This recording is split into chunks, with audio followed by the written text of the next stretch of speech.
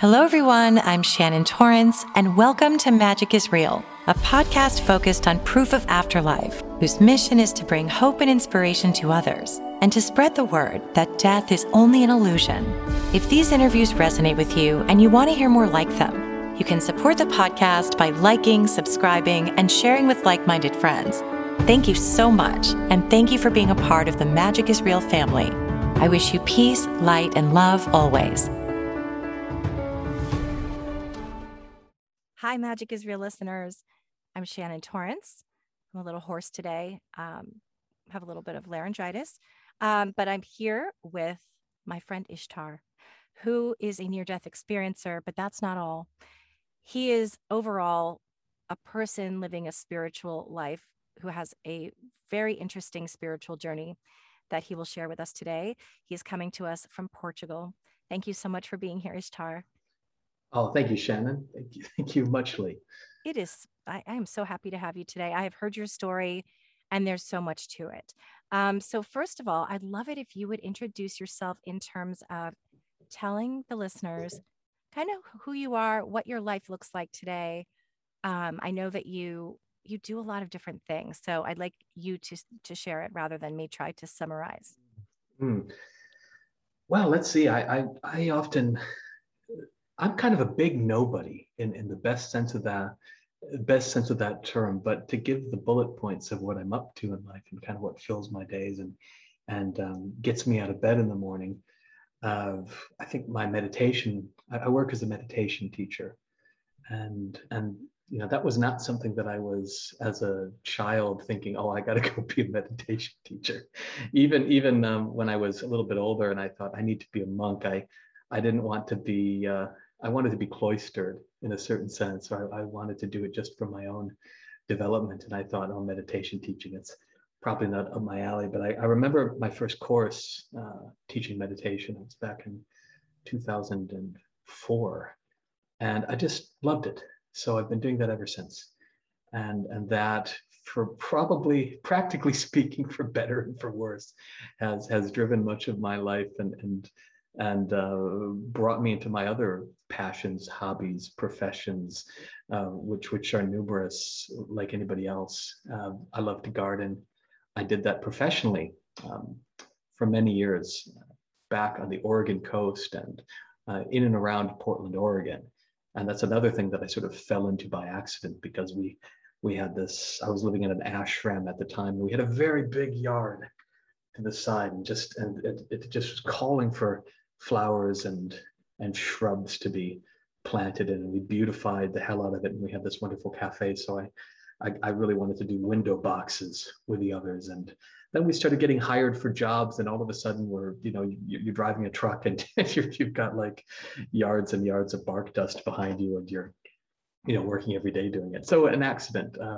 I'm also work as a writer, and the writing that I do, I think like any other writer, has been all over the map. What I'm working on now is sort of a semi-secret television project, which I can't really talk too much about. But I'm also working on 3 or 4 books, very different books. One of them, I've been sort of invited to write some sort of spiritual memoir, because I've had a very crazy life in some ways. And others, I just like writing sci-fi and fantasy and fiction. And another book I'm working on is on intuitive development, which the diehard materialists in the audience might think of as under the aegis of fiction as well.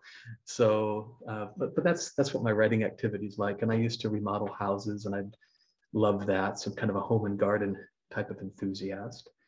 And then I also work as an astrologer, and kind of an intuitive astrologer. So, and the heart of that work, which is kind of like the heart of the meditation teaching, because I love to do whatever it is that I can do to sort of be of assistance in helping people fall into themselves. With astrology, what I really love is seeing people kind of connect to their own grain, as it were, and relax and let go, and kind of have a sense of, okay, I know what the symphony my authentic symphony sounds like. And by hearing that authentic symphony, I'm able to better shove off all the things that are inauthentic. So Yeah. that's my work. I love And it. And it sounds like a really enviable life, considering I think in the Western world, it's great that if people enjoy working in the corporate world, that's wonderful for them. I just know that I'm not that type of person.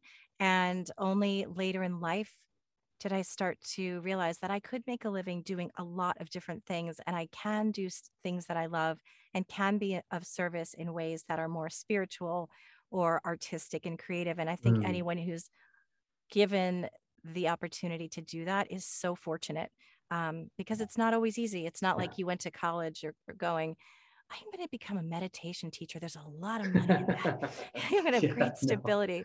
But it's so wonderful to see people thriving and experiencing abundance in all the ways, doing such interesting work and getting to be creative. And every day is different. And I think it took me a long time to get there myself. So I'm happy for you. I think that's so great. And you're allowed to be of service. So I'm considering all of these spiritual things that you do and your spiritual interests.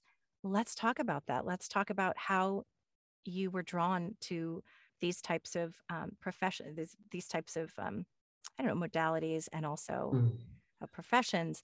I know this started very young for you. You're a mhm. person who is one of the few I've spoken with who actually had a near death experience very young, but even before your near death Yeah. experience. Tell me about some of your spiritual experiences when you were a child. Presence, light, silence, a sense of being, a sense of being one with everything in a very palpable sort of way. All those things were what characterized a great deal of my childhood experience. Even alongside, all the times where, like skin my knee and I'm crying because it's bleeding, or I'm really unhappy about something that my sister or my parents are doing, or even in the temper tantrums, which I didn't have a lot of those, but I remember it was as if while I was having those things, underneath them and kind of around them was this soft, quiet, vast, dimensionless space that was really always there. And I think I have very early memories. I'm not supposed to have those, according to my high school senior year AP psychology textbook. I wasn't supposed to go past 2.5 or 3 or something like that. But I remember being in the crib. I remember not being able to walk, and I remember my attempts at trying to walk and sort of falling down and all that sort of stuff, and all those things, that quietude was there. One of my favorite things as a child was getting up very early. And of course, I don't know how early. I didn't have a clock, and I probably wouldn't have been able to read the clock either at that time. But it would still be dark outside my bedroom windows, and I would just be sitting there quiet in kind of a meditative posture. And I was fascinated to just look at things. Like I had a sense that I was in the curtains. I had a sense that I was sort of in the crib, and both localized to my body but very non-local. And I would remember when my mother would come in, when she would wake up, which is about the time that the sun was coming up, and then she would greet me, and she used my closet as like a second closet. So she'd grab stuff and go out the door and come back, an elaborate dance. And some of the weird things which of course I didn't think of as weird at the time, started to happen then. Notably, I remember probably the first ghost I saw. I was again sitting in my little crib, doing my thing, just watching. All of a sudden, an old lady with curly white gray hair, walks into my room like everybody else. And my maternal grandmother had stayed in the room before, and my maternal aunt had also stayed in that room. I remember them coming in, and this lady who came in had hair that looked like my grandma's hair, except this lady was smaller than my grandma. My maternal grandma was quite a tall lady. This lady was shorter. She had a blue nightgown on and a white lace collar, and I just kind of watched her, and she didn't look at me, which I thought was interesting, because everybody would look, but I could feel her attention. touching me in a certain way. I had a sense that something was touching me, and it seemed benevolent enough. And I just watched her walk on by, and then the thing that struck me was she walked right clear out the back wall of my bedroom, and I was quite amazed by that. I was like, "Hey, I've never seen that before," and I started hashing plans that when I could get myself out of the crib and I could walk, I would try it out, and I'd walk into the wall. Years later, I was, could walk and talk, and I was looking in a picture book, a family picture book with my mom, and she was going through things, and then I saw the lady in the picture book, and Was the she? little I'll just keep it open. The lady I saw, who walked by the crib, was a spitting image of my great grandmother, my maternal grandmother's mother. And my mother would go on and always tell me about my great grandmother, and saying, "Oh, she would have loved you. You two would have got on really well," etc., etc. But she died the year before I was born, and so I have no idea how old I was. I just know I couldn't walk yet, nor had I escaped from my crib for the first time, which was another one of those big milestones when I got over the crib. So it was before that. I have no Yeah, idea when that was. that's so But interesting. yeah, I yeah. know I remember things from so far back that people can't remember that I mean, people can't believe I remember it. Um, I always attributed that in myself to I am a very sensitive person. I'm a classic HSP, highly sensitive person. Mm. But also, it was just a very intense time for me. I mean, I had a great family, but I was very sensitive and very emotional. And I've said before on this podcast, so I'm repeating myself, but that I had a large birthmark on my face, and people would stare and point. And so I felt very, very self-conscious, very young, and very aware of things in a way that the child psychologist my mom took me to actually thought I might be autistic because, and I Mm. think, and I do remember seeing a man walk. I remember talking about this man I saw walking down our driveway. We lived in upstate New York. It was kind of woodsy. And I saw this man, and he had a top hat and a cane and like lapels walking down our driveway, and he had a beard, and I called him No Man, and which is pretty creepy. So I almost now I'm starting to put the pieces together that this might have Uh-huh. been. I thought maybe it was because I was sick. I think I might have had the chicken pox. I thought maybe I hallucinated these things. But now that Mhm. I look back and I've talked to people like you, I start to think, I don't think that's all it was. I don't think that's all it was. Yeah. So it's possible. I don't know. But I find that so interesting that some of us can really remember so far back and very vividly. I mean, this was the 70s for me. And, Mm. it's like, it feels like yesterday. So I love hearing your story too.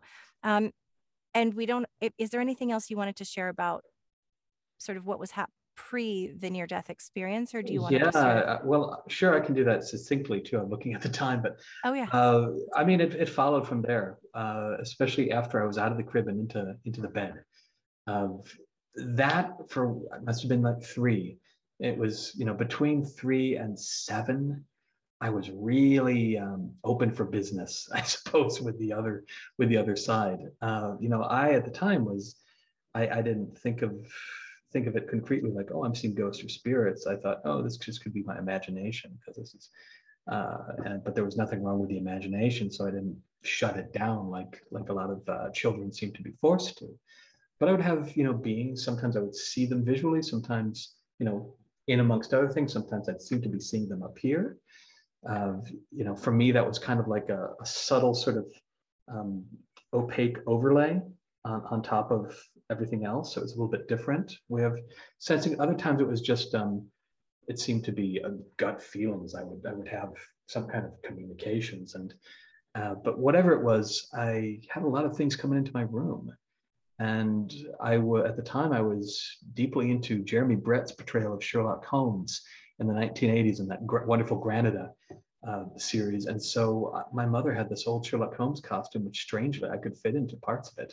So I would put that on, I'd wear that hat, and I thought, and I would turn my room into sort of like a little consulting detective's office, only I would be helping the spirits. And I think that was a way that instinctively allowed me to not freak out at what was going on, kind of have a sense of environmental control and purpose and function.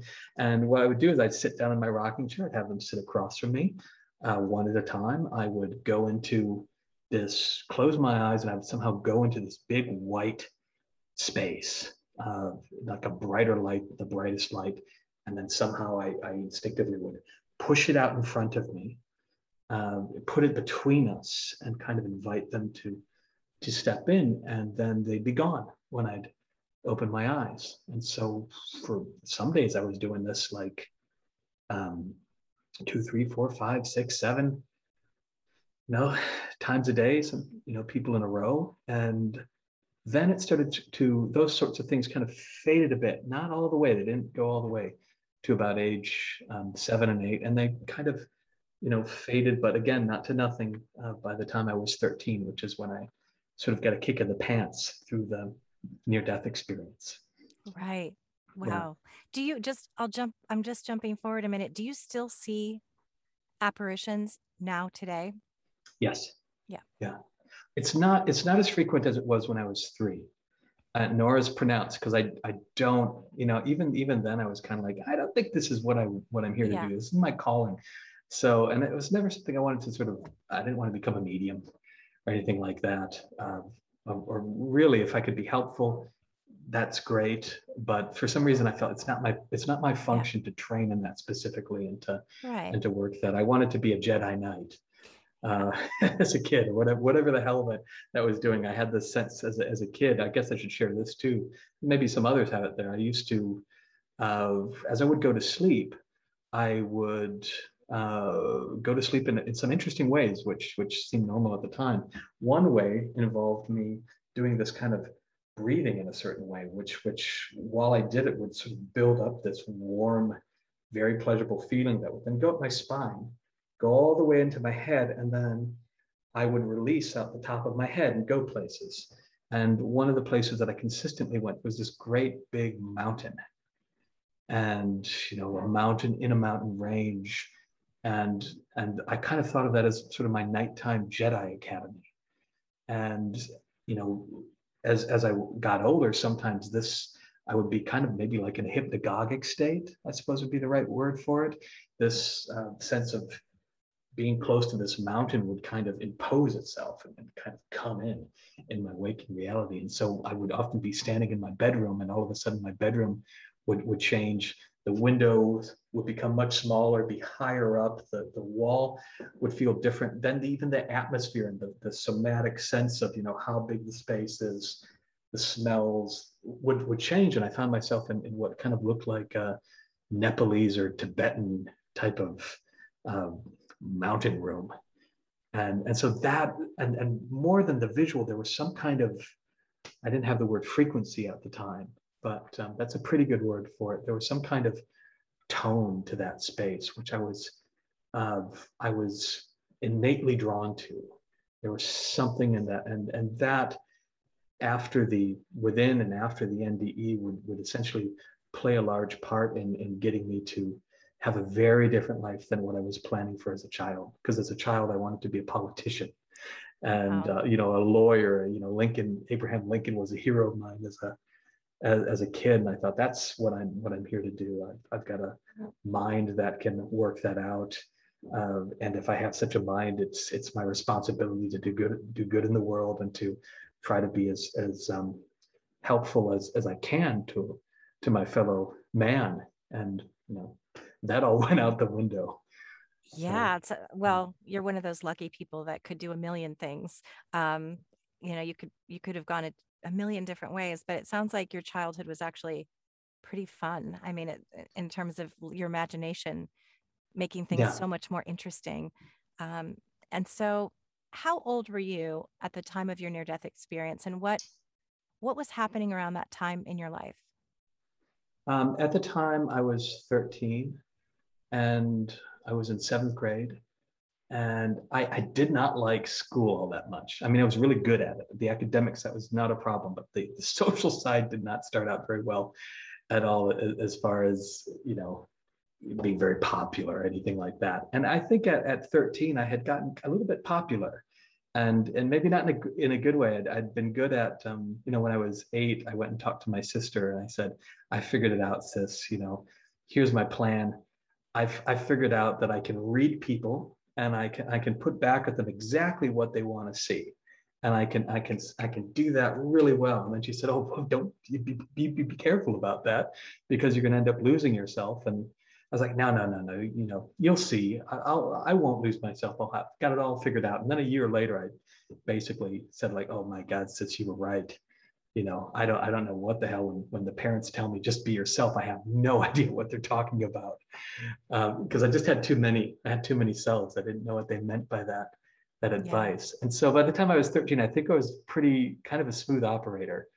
And I'm sure that wouldn't have lasted. I'm sure I didn't need an NDE to handle that. But that's kind of where I was.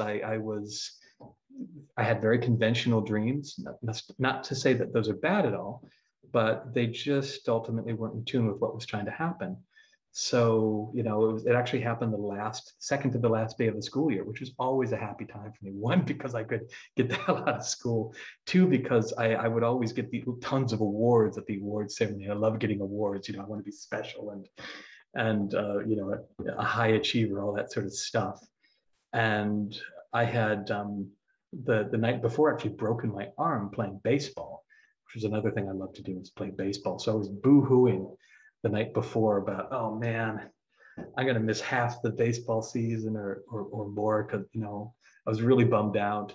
I was having a conversation with my mother, as I often did, kind of winding the night down before I went to bed. All of a sudden, this flash came through, and I didn't think about it. The words just came out of my mouth, and the words were, "Are you going to die soon, Mom?" And it kind of struck her. She kind of like, it hit her. She took a step back, and then she kind of collected herself. And first she said, "No, I'm not going to die." And then she corrected, so of course she's going to die. She said, "Well, of course I'm going to die, but not for a long time." And she said, "I promise I'll always be there for you as long as you need me." And I said, okay. And then I shook whatever it was that came through, and I went to bed. And then the next morning I woke up and just sprang up out of bed, panting, like kind of hyperventilating, really, as if I'd just been running. And it was at that moment that my mother and father were right outside my bedroom door, and I didn't close my door. First, it didn't close. It just needed some sanding. And second, I like to have it open because I've actually felt safer with an open door than a closed door. It's like an escape passage. And so then I just told them, "I have something I have to tell you. I don't know what it is. I'm so frustrated that I couldn't remember this vitally important message that I was supposed to tell to them specifically." And then they went, and I went to school and did the award ceremony thing, and came back home in the afternoon. And we dropped my sister off at her job at the movie theater on the edge of town, and that's when we had a car accident. And just one of those things where you pull out, and the first car that you can see is going the right speed limit, and you're going to clear them easily. But there was just happened to be, in the moment of decision, a car behind that one that you can't see, that I think at that moment just started to book it. And that's the one that got us. And do you remember knowing it was about to happen, or did it sort of hit you out of nowhere? Did you see it coming? Oh, I did. Well, both. I did see it coming.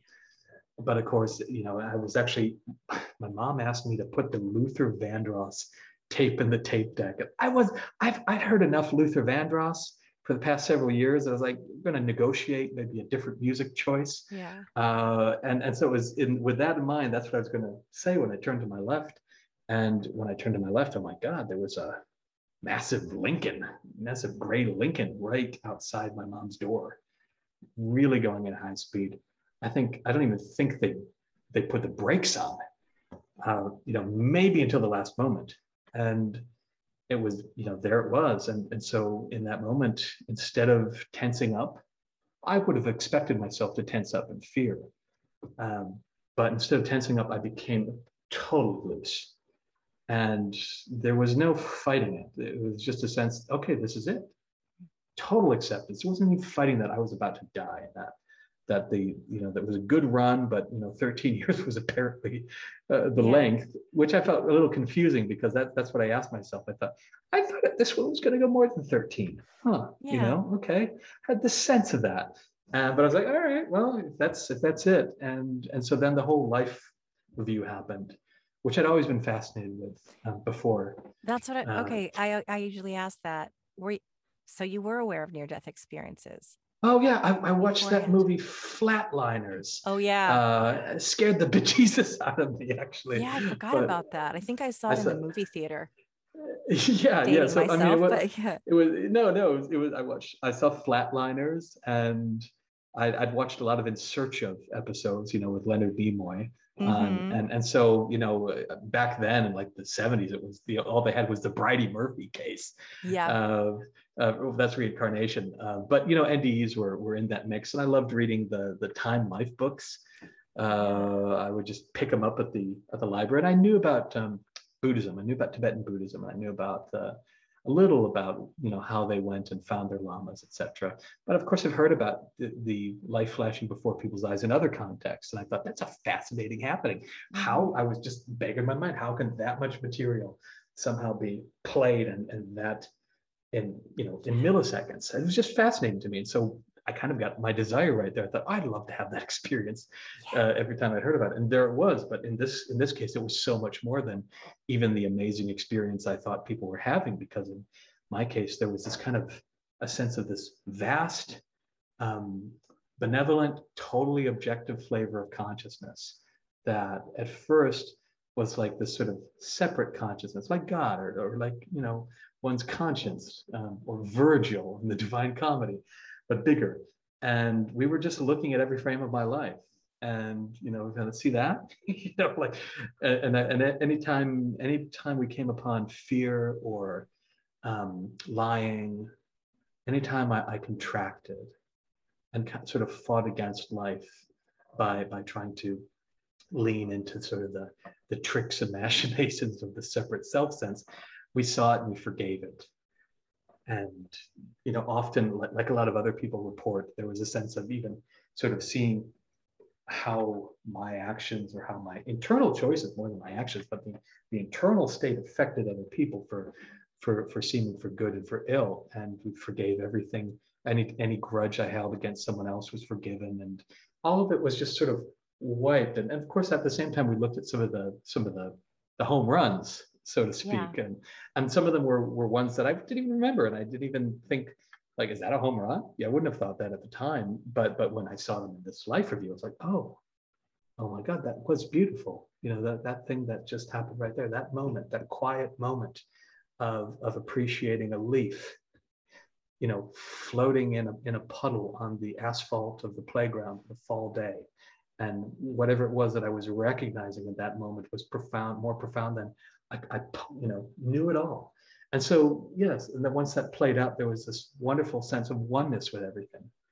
And it was, again, I was back into that non-local consciousness that I experienced as a very little baby or toddler, and just maybe a little bit squared or Yeah. cubed, in its intensity and its the far-reaching nature of it. When Uh, you were yeah, experiencing this, was it like watching a movie or were you back in it? both. I mean, it was more real. It was hyper real. Like, so I was back in it, but I was at the same time watching a movie. There was a sense of being more in it than I could have been at the time, because at the time, I was tripping on my own ego. And when you're living through your ego, you're seeing like 20% of what's going on. Yeah. And only so it was more real because I was seeing 100%. I was there 100% in the experiences. It was also detached because at the same time there was a sense of being moored into an even vaster part of the soul, or part of pure consciousness, which later, in meditation school, we would call the witnessing consciousness. And so they were both happening at the same time, with it seamlessly, without any kind of awkwardness or dissociative sense. So yeah. Yeah. Wow. Um, and so you see this life review and then do you go right back to your body, or is there more that happens in that There's experience? more that happens because I mean, the funny thing was, I had the life review before we got hit by the other car. I mean, Yeah. it's like Yeah. because I was voluntarily pulling the eject button, right there, like, all right, just get the process going, and so after the life review finished, and it did finish, it was interesting. It kind of finished into eternity. It was as if the whole timeline that I'd experienced was infused with this sense of light and infinity and timelessness, and then looking out in my body for that split second before bam, it was the most beautiful moment I'd had up to that time in life, as far as the totality of experiencing. There weren't any filters that were blocking the experience. I could see, I was looking at the dashboard. I had a sense of the molecules and the atoms that made up the molecules, but below the atoms, I had a sense that this was love. Yeah. And even thinking that was a thought that sort of filtered up into the small band of the conscious mind, was everything was made of love. And I looked at the sky and it was like, yeah. And when I thought everything was made of love, there was also a sense of, it's been all you the whole time. There was a sense of, I wasn't raised with any religion, so I didn't have a lot of religious terms sort of floating around in my mind that often. But I did have a sense that, you know, if I could translate now, I'd say I had a sense that the kingdom of heaven had been here the whole time, Mm-hmm. and that's what everything is made of, and That's that's the so secret of cool. life. Oh, that's And so then cool. Because I've said that to people. My friend, one of my best friends, was asking me.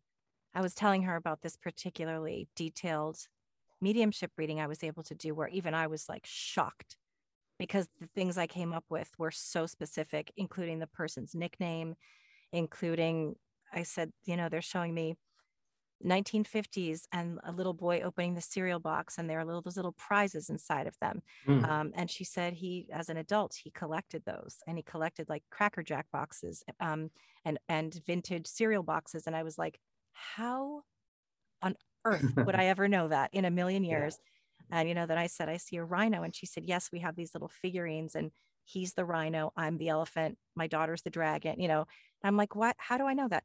And so she said, she said, I believe you, but I don't understand it. And I yeah, said, what people think is that heaven is this place, like it's up there, or, it's not, it's actually all in the same place. It's just a matter of there's a veil there, and our vibrations are different.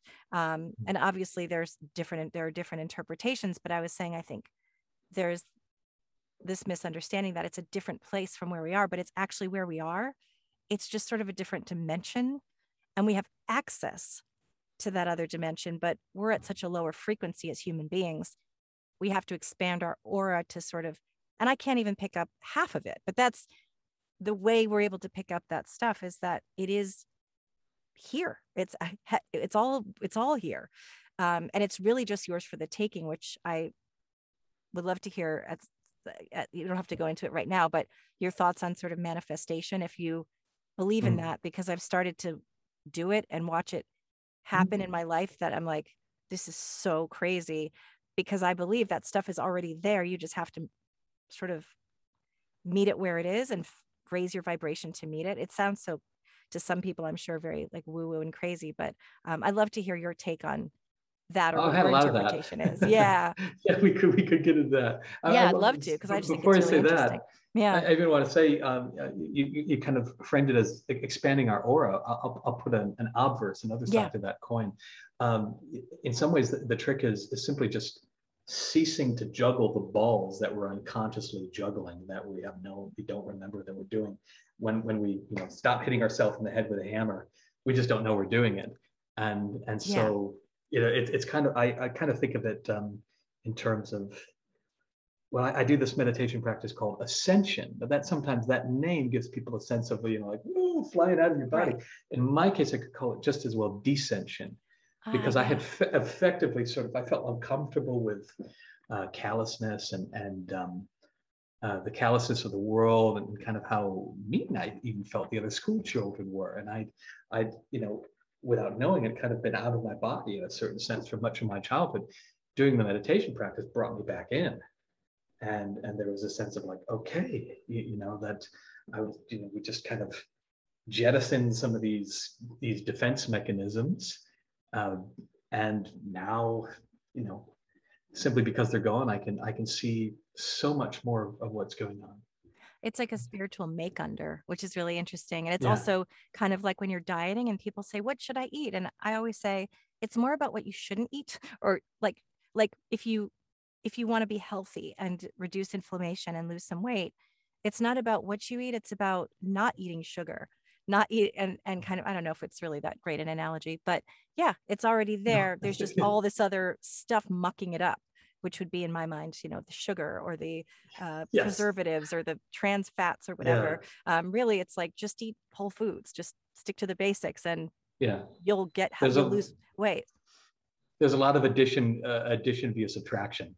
Absolutely. Yes. Yeah. Yes. That's, I think, where Yeah. my mind went. That's really interesting. And so then in your near-death experience, did you see entities at that point, or was it all this telepathic osmosis knowledge that everyone talks No. about, I think? Yeah. No entities, no tunnel. I didn't go anywhere. I was actually in some ways more in my body than I'd ever been to that point. And I had a lot of osmosis of knowledge before that and after that. Definitely helped me through school and helped me. I won a lot of competitions where you guess the number of jelly beans in a jar at like a bank. For some reason, it would just turn on then and no. Yeah. But in the NDE itself, it was just the love. I think that was really the most important thing. Was there's such a sense of total resolution and peace with everything. Yeah. And that was like, that was, I couldn't have wanted anything more than That's that. the universal theme, I think. What is it that brought you back to your body, or at what point do you remember returning to your body? Oh, I remember waking up and hearing the sound of the dinging of the seatbelt bell going off, and that was, and I'd been concussed. I remember my head hitting the window to my side. I didn't have any bleeding or bruising or anything like that, but it was an awful thump. And so when I got up, they were pulling us out of the car and using those big giant skill saws to, cut in. And I didn't know what my name was. They were asking me all these questions. They're trying to ascertain if I had spinal damage, being very careful, and putting me on the gurney and supporting me just right. And the only thing I knew was, oh, that's my mom over there. And I didn't know anybody's name or much else. I just knew that relationship. And so then I was in the van, and the interesting in the van was I was, they had me strapped down the head so that my neck was stable in case I had any, big injuries.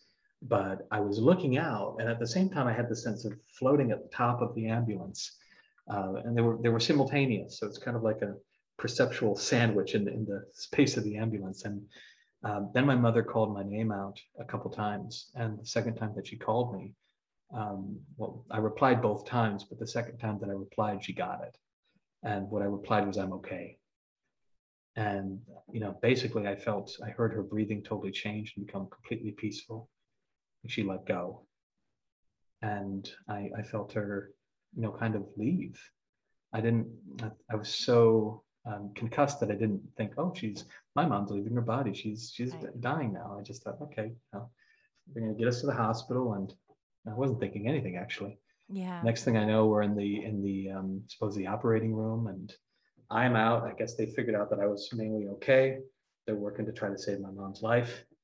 And, my sister's now there next to me, and she's crying because she doesn't know if, I'm screwed up. And then my dad came out and he said, "Your mother's gone." And so that was just like the biggest blow. Yeah, before or since at this point, that's the biggest blow of emotional blow of the life. And next thing I knew, we're being walked out of the hospital, being taken home, and it was kind of a blur like that for two days. It's definitely in shock. Yeah. And what was interesting to me was after the shock and while I was going through grief, like in a textbook, I noticed that there was this, this vastness, this joy, and that the joy was very strange to me because I was also feeling terrible and angry, very angry. I didn't really believe in a God necessarily, but I thought if there is one, I'm really pissed, on my mom back. So go out in the garage and I punch the wall really hard and punch the door in anger. But even when I was doing that, there was this quiet, and it was fascinating to me because it was so pronounced, and I wasn't doing anything to make it happen. And so I started playing with that. Basically, I was like, okay, I can't shake this. This sense of depth and quietude and presence is always there. I'm going to let myself relax into it.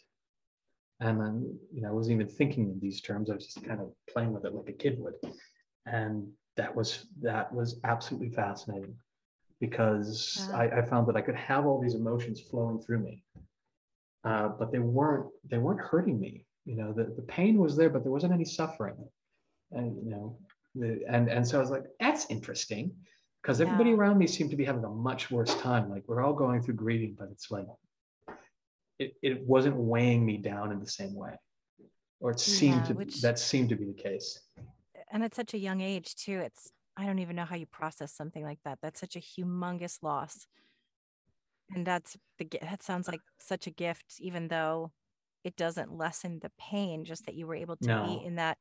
It almost sounds like you had sort of one foot still on the other side and one foot here, where you may not have realized it, but there was this knowing that all was well in the grand scheme of the universe and how it all works. But I'm so sorry that happened to you, but it is beautiful to hear that was your experience of having that inner knowing, that there was some sense of peace along with it. Did you at any point, because I know you had sort of communicated with those who had passed on, did you have messages from your mother that were clear to you? Did you have nothing? It was nothing.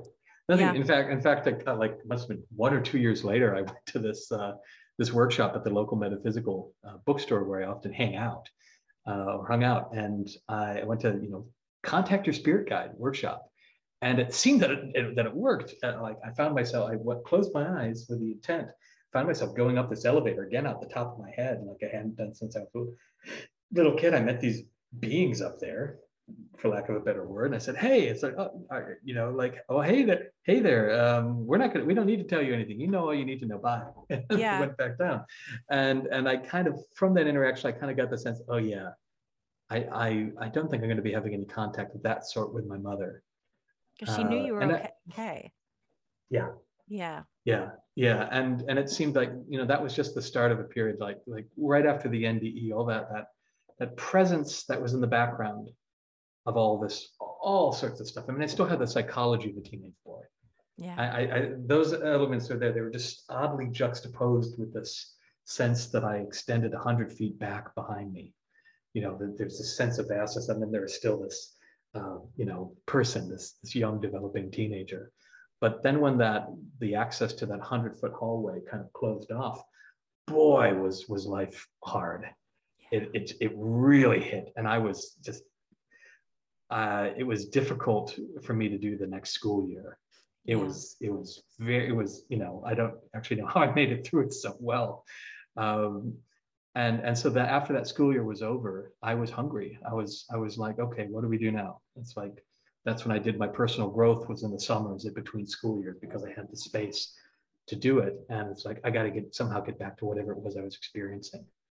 And so I, and just started doing whatever I needed to do.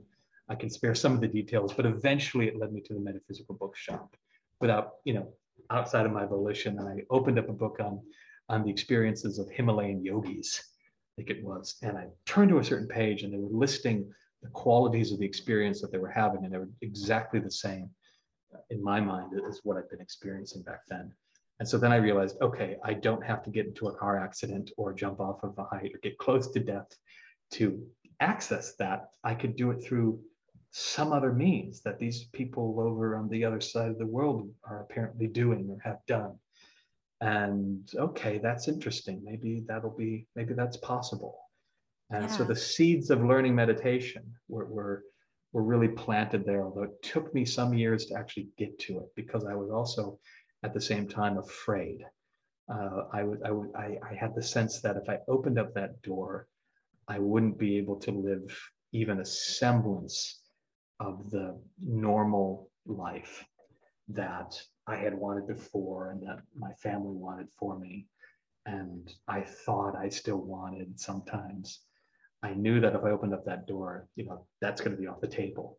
And so I really kind of tried to do this kind of dance through high school, at least for the first 2 or 3 years of, kind of, okay, I don't have to be a politician. Maybe I can meet in the middle.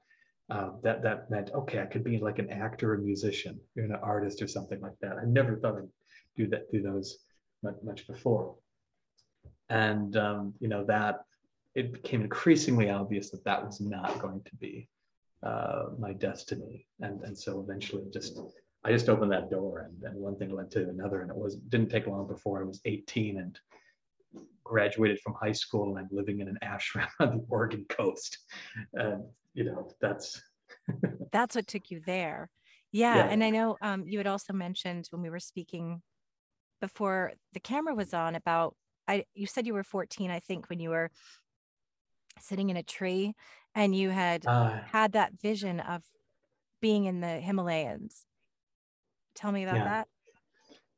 Yeah, maybe I was even 15. It was my freshman year, sometimes into my sophomore year of high school. And I was not a happy camper, which was strange. A big part of my previous ego and then ego conditioning was like, oh, I'm good at school. I'm going to be valedictorian or something like that someday. I was not interested at all. I had this yearning that I couldn't put words to that was coming up in my chest. It was a normal teenage boy yearning. These were deep visions of robed figures in meditation in faraway mountains. I had this sense that I have to, I got to either go to the Himalayas or I got to go to Seattle. I don't know why Seattle, but I thought I got to get to like Mount Rainier, and so these were, very strong, and they were so strong that I'd have to go to the edge of my high school's soccer field or campus, the effective boundary where if I stepped further, I could get in serious trouble, and I didn't want that. But I'd go climb this cherry tree, and I'd look out longingly, in an eastward direction, and I would even kind of berate myself for being a coward for not, stowing away on some ship and making my way over to the Himalayas. But it was a very strong impulse that was there, and I had no idea how to satisfy that impulse. So it was just definitely dealing with myself. You had a much stronger vision than I did at 14 or 15, whatever that was. I was drooling over Kirk Cameron and Growing Pains and just watching sitcoms and like hanging out with my friends. And I mean, I was doing that at the same time Yeah. too, but I mean, not Kirk Cameron, obviously, but I mean, it was a big mixed bag. So it's like, that was just there, and I didn't know what to do with it. And it didn't necessarily fit some of the more normal shallow interests Right. that I had either. And just eventually it wanted to win out. And, I remember finding myself watching the Franco Zeffirelli St. Francis picture, Brother, Sun, Sister, Moon. And I was so touched. And I remember this one scene in particular where it's basically his scene where he decides to go be a monk. He takes his clothes off, gives them to his father, gets permission from the local bishop, walks out naked out of the town in the direction of San Gimignano, the church he's going to. He quotes the Bible, and I want to be like the birds in the sky and the lilies in the field. And isn't that what the gospel is all about? Oh my God, it's like that's the yearning in there. And that's why you went to the ashram in Oregon. Many reasons. That was like yeah. a straw. Reading Yogananda's autobiography of Yogi helped considerably as well. And what was that like? Oh, sorry, go Oh ahead. God. Oh no, no. It was like this, like with so many people that I talk to, it seems to land in their life when they're ripe for it. Mm-hmm. And I remember even reading the first few pages, it felt as if like my heart was being massaged, opened up, and the energy of life was moving up through my torso. And it was such joy just in reading the book, much less doing an actual meditation practice. Right. I was just reading it, and I was like, okay, there's a different way. I had not been I hadn't, Yogananda was my window. His book was my window into a great deal of different spiritual traditions, which I wasn't all that familiar with under the umbrella of Hinduism. And so there was something deeply resonant about that, and deeply resonant about the name Babaji. And I remember coming to this part of the book where Yogananda says, whoever earnestly prays to Babaji, he'll hear you. And I was like, all right, I'm going to do that. So I was just, kind of every night in the deepest part of my meditation, I'd pray to Babaji and say like, hey, I don't know if you can hear me. I'm just some young kid in Wisconsin, but I could sure use some help finding what my dharmic path is supposed to be, because I don't exactly know. And I should I be in college and meditate for 2 or 3 hours a day at the same time, or do I need to do something more extreme and go off to some monastery? Because I'd be down for that, maybe even more. And I started sending out to different monasteries and ashrams of many different types. So there were 2 or 3 places in Crestone, Colorado, I got brochures from. And I got a brochure. They did brochures in those days. I got a brochure from the Ananda Kriya Yoga folks up in Nevada City, California. I got brochures from Self-Realization Fellowship. But each time I got them, none of them quite were, they didn't have that frequency that I remembered from as a child. Because actually, as I was doing meditation, kind of rough discipline meditation at the time, but still getting effect as I did that. And as I read things like Autobiography of a Yogi, I felt that frequency getting stronger. And so in some ways, when that would get strong, that would be kind of like an indicator to me that I might be, nosing in on the right direction. And so I prayed to Babaji, and I kind of felt an answer come down, in the form of this kind of ball of frequency coming down to the top of my head, kind of with a message, pay attention to this. And, so, okay. And, a few days later, I was returning home from picking up cigarette butts from the streets of my town. I was returning home, and then my future brother-in-law and my sister were right outside our front door as I was coming home. And my future brother-in-law invited me to a class in the meditation practice that he'd done for about a year and a half to 2 years. And I'd not previously been interested to learn it. I could tell he was getting something out of it. But it didn't attract me at all. Their website and marketing, I was like, well, I don't know, that's not for me. But when he asked, that frequency filled my body like I was a gong which just been hit. Mm-hmm. And I found myself, I didn't think yes, I didn't respond, I just found yes coming out of my mouth. I was like, I guess we're saying yes, it's just, okay, we're gonna go with this. And so I did, and I still wasn't expecting rationally anything from the class. In fact, the words workshop and seminar, I usually had associations of, okay, this is what middle-aged Americans do to kind of temporarily distract themselves from really doing deep work. Yeah. And that was my, idea.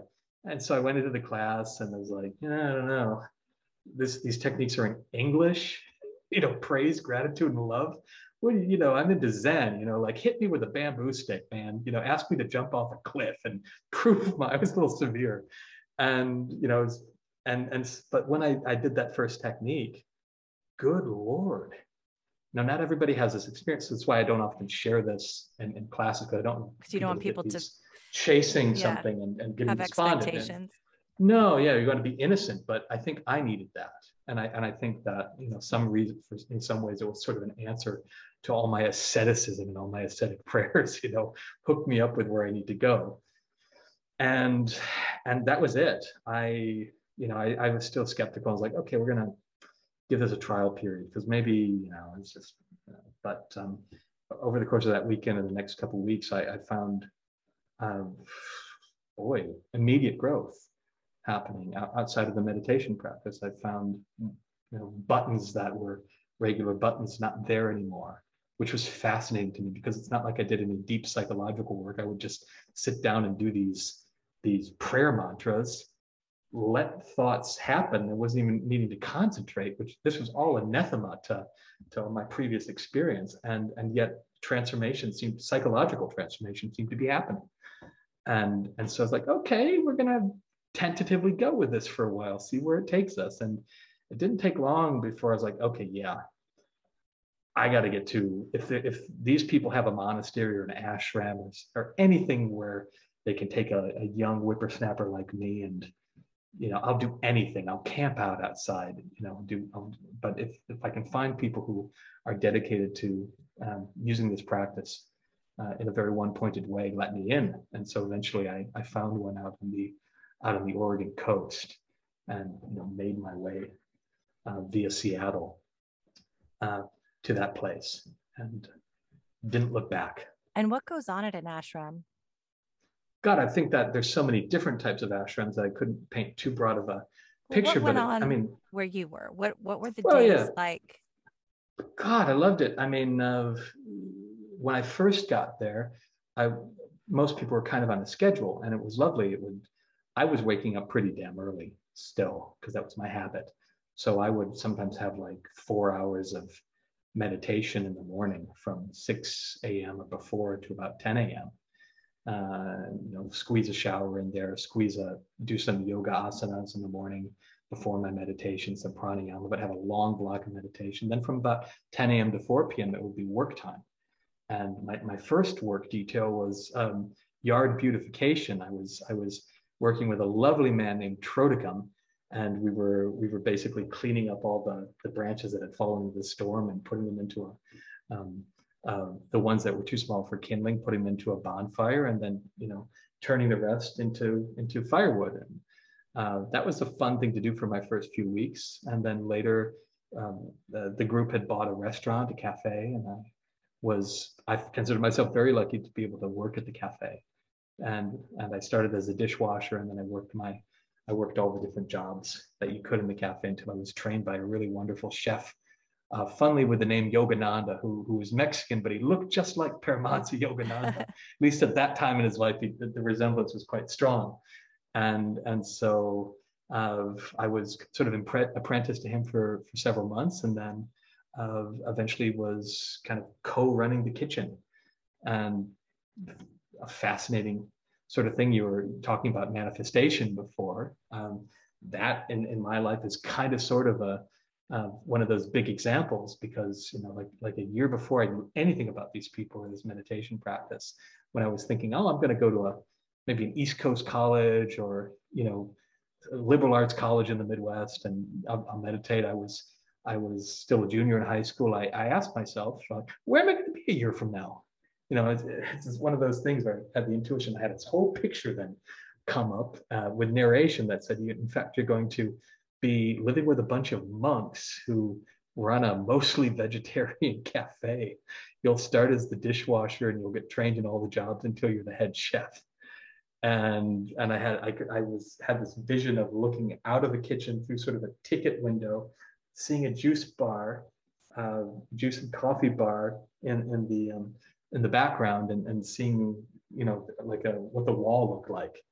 And it was so detailed, all of it. And I thought, okay, thank you for the very detailed answer, whoever gave that to me, but I don't think that's very likely. And I just kind of happily went on with what I was doing and forgot about it until I was there, actually, until I was on the phone interviewing for the job. They said, we're going to have a cafe. I said, really? Yeah. And you didn't seek that out. That was something that came to you, which yes, I'd love to talk about just a little bit, because when we talk about manifestation, that usually it's so interesting because there are several things. One is with manifestation, you're visualizing what you want, but you're feeling what you want. You're putting yourself in there, in that space. And I have found that the more I do that, the more these things come to life. And some of it's obviously, if you have an intention and you're focused on it, you'll go for it. But sometimes things don't necessarily line up to bring you to that point. And then there's the other thing that I think is interesting, which is almost as if in your case, you were sort of catching a glimpse into your future. as if you somehow became privy to your life's path that was sort of Yes. preordained. I don't know if that's really the right thing, but um, you seem to have glimpses into how your life was going to go and how it looked. And so I wonder what you think about what's really going on there.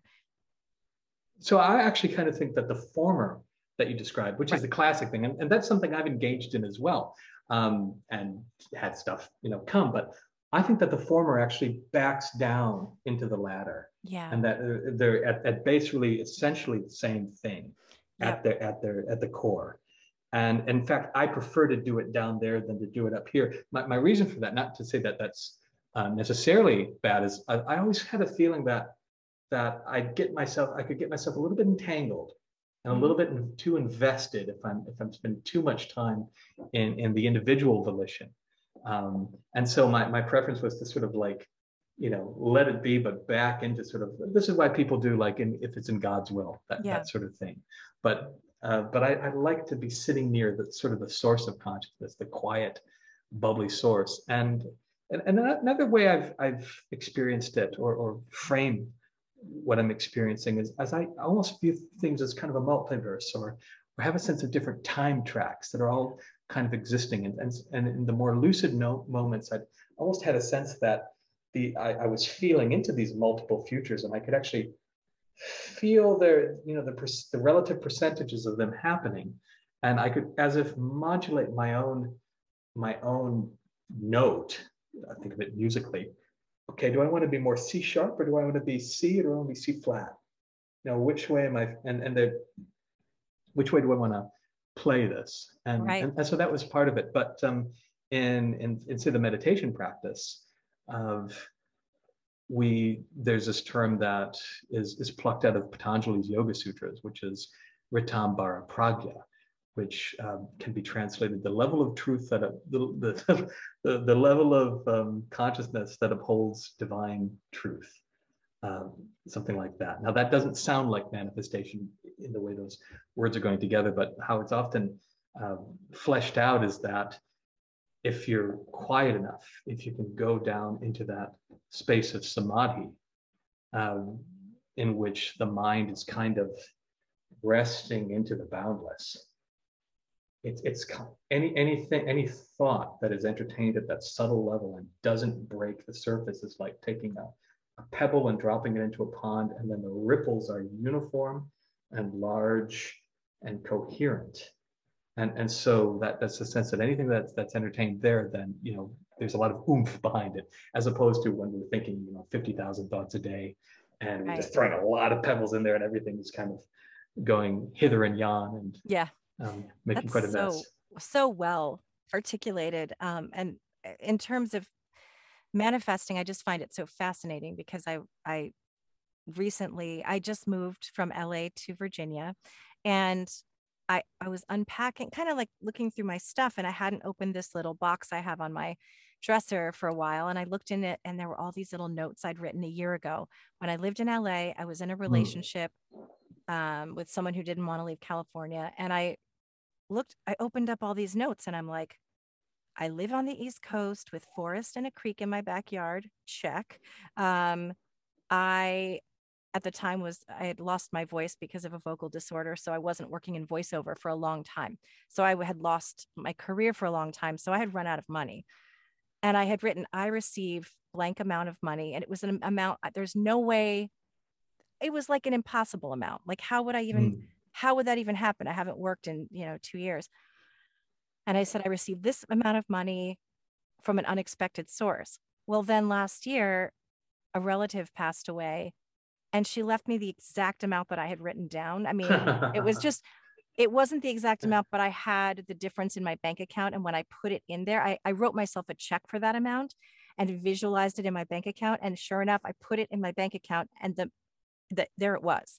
And this was a relative I love, but we weren't close. There was no, her giving that to me was such an unexpected gift that I was so blown away by. I mean, I thank her every day in spirit. And there were all these things like that I'd written down that I didn't know how it was going to happen. It didn't look likely.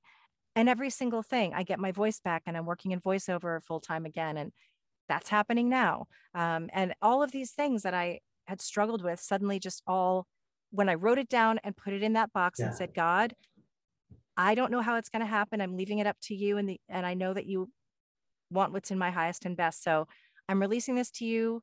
And if this, it feels, like it is in my highest and best, then please let it be. And everything I had written down is what I have right now. And I said, I had a podcast that created a community. It has just all kinds of things. So I want to know what you think about anything you want to share about manifestation, or why it works, how it works, any insights at all around that. Yeah, well, God, this is such a fascinating topic with so many different. I could go on about it for like so 10 many hours, different threads we could tease out of them. So I'm trying to be succinct and coherent here. But one way I think of it is actually the wave ocean analogy of the individual to the total self, the infinite self, that we're in fact all of us we think we're the waves, or we may think we're the wave, but in reality we're the whole ocean. And I think that and the more that we're able to relax kind of our nervous system, the more we're able to kind of dip deeper into the ocean than just the itty bitty teeny tiny top of the wave. I think there's more support, because it's not that there's anything less sacred about the wave. It, after all, is still the ocean. So there's nothing less sacred, or we need not judge the desires that we have at all, even if they've been filtered, which many are. But when we do dive into the ocean, I think it has a tendency of, it's like we're tubes. We spend a lot of time kind of like little drinking straws, but in fact the amount of water, the amount of life that's trying to flow through us, which includes different experiences, fulfillment of different desires, everything is constricted, because it's like it's a whole ocean trying to move through a tiny straw. And so when we do have those moments, whether by grace or spiritual practice or both or whatever, of letting this, of expanding beyond the straw, then things happen. We just need more space to let life live through us, instead of trying to sort of usurp everything and control everything, and which has this unfortunate tendency, of course, of blocking off the very love that we deep in our hearts want. And also, as we do that, then we become more sophisticated with our desiring too. Instead of wanting the thing that's at the top, we want the thing we really want, which sometimes the thing we really want is love. This is a classic example.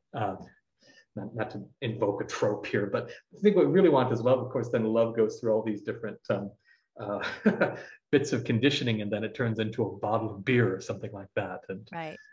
Not to say that a bottle of beer isn't actually in itself a sacred thing. It's just, it's not always the thing that we really want. Yeah. So I think that's a part of it. Yeah. I knew you'd say something profound and articulate. I think that's beautiful. I mean, I know you could come up with like 100 other insights, but I love what you just said. And I also think I love that you really talk about letting go and letting it be, and letting it flow. It's that whole thing about, you find peace when you stop fighting the current. And go with the flow. And I'm learning that more and more as someone who struggled with anxiety, who still has anxiety. And I actually take medication because I'm so anxious that my emotions can be so big. And it's okay, but it needs to be a little tempered, or I cannot rationally. But apart from that, I've learned meditation is every day for me, if I can.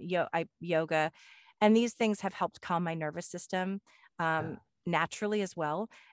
And then but it's also the understanding that things will fall into place in my highest and best good. So I don't have to try. I just have to be open to receiving them. It doesn't mean I just sit here and wait for things to happen. I definitely need to have goals and desires and work. Yeah. But the more I've just learned to just ride the wave and let it go, and realize that if this doesn't work out, it's because it wasn't in my highest and best good. So it's a little, even if it's disappointing, well, but I know that something better will come, and it always Yeah. does. And it's Yeah. just made things so much easier when I just stopped manipulating, controlling. And that's also something I learned through 12 step, through 10 years of Mm, recovery. mm, And that's why I hate to be trite with this. People say, oh, it changed my life. It changed my life because yeah. you learn as an addict, you're just trying so hard to manipulate, control. I need things to be this way or I'm not going to be okay. And what you learn is you have to give that up to God, whatever your understanding of God is. It could just be a doorknob if you're not religious. It could be just the universe. It could be nature. But once you give up that control, things start to move because you're Yeah. allowing. And that's what you were just talking about, which I love. And I mean, man, my life is so much different now because of that concept. And it's hard sometimes to let go when things are stressful. Oh, it is incredibly hard. It's one of those damn things that used to piss the hell out of me when people would say it. It's one of those easier said than done things. Yeah. And I'm of the type that I was really helped by having something practical and consistent that I could do every day. And it didn't matter how I felt, and it didn't matter if I was pissed off or in bliss. The thing was kind of mechanical. Mm-hmm. And so, like, over days, months, and years, it was as if I was sort of saturating myself into a layer of our being that's timeless, that's really timeless, that's timeless and deathless, and it's vaster than any possible problem that could trip me up. And it was as if, it's kind of like being a cloth that's put into a dye and taken out, and the color fades a bit because you have a rough day or any day. But if you just I found that if I just kept going in consistently into the dye, that, over time, it was as if, okay, wow, why, that thing over there should bother me, or Yeah. like, wow, I'm having a conversation with somebody, but at the same time, I have this beautiful sense of this unmoving space. What T.S. Eliot called the still point in the turning axle of the world so aptly. So Yeah. I think that finding that eye of the hurricane, which we all have inside us, finding that is I think one of the most potent vehicles for actually being able to let go. Because Mm. if you think that you're this little billiard ball in a chaotic tornado of other billiard balls, like, who's going to let go then? Because it's scary as hell. Yeah. So we have to have some means of touching some other depth that isn't at all affected by what's going on at the surface. Yeah. And that's our work. I think that's our work as Yeah. human beings and I hear that a lot in manifesting, is understanding that all is well no matter what's going on around you. And that doesn't make sense to us as humans because look at this is a shit show. I mean, it's like it isn't all well. It isn't, but in the scheme of things and where we end up and where our souls end up, it's all orchestrated in a way. And there's a lot of there's a lot of terrible stuff that happens. And I don't mean we just sit back and go, oh, well, it's all going to be fine. Let's not do anything about it. But to a degree, if you can at least just try to remember that we're souls, we're here visiting, these challenges are presented to us so that we can learn from them, grow from them, and they may be awful. It might be terrible. But I think learning to let go of the things that we cannot control is the serenity prayer. I mean, the serenity prayer is basically my mantra to life, which is, grant me the serenity to accept the things I cannot change, the courage to change the things I can, and the wisdom to know the difference. Whoever wrote that is genius. It's just the best. So I think you have so much incredible wisdom. I can't wait to read what you write. And I'm so honored that you came here today to share some spiritual, to kind of drop some spiritual knowledge on us, but also you're just such a humble, regular person. And I think that's what I really like to do, is have people who are relatable, who have had these incredible spiritual experiences, but who are very accessible and very normal, and very relatable. So thank you for being that person and for being here. Thank you. It's a My pleasure. pleasure. Goodbye.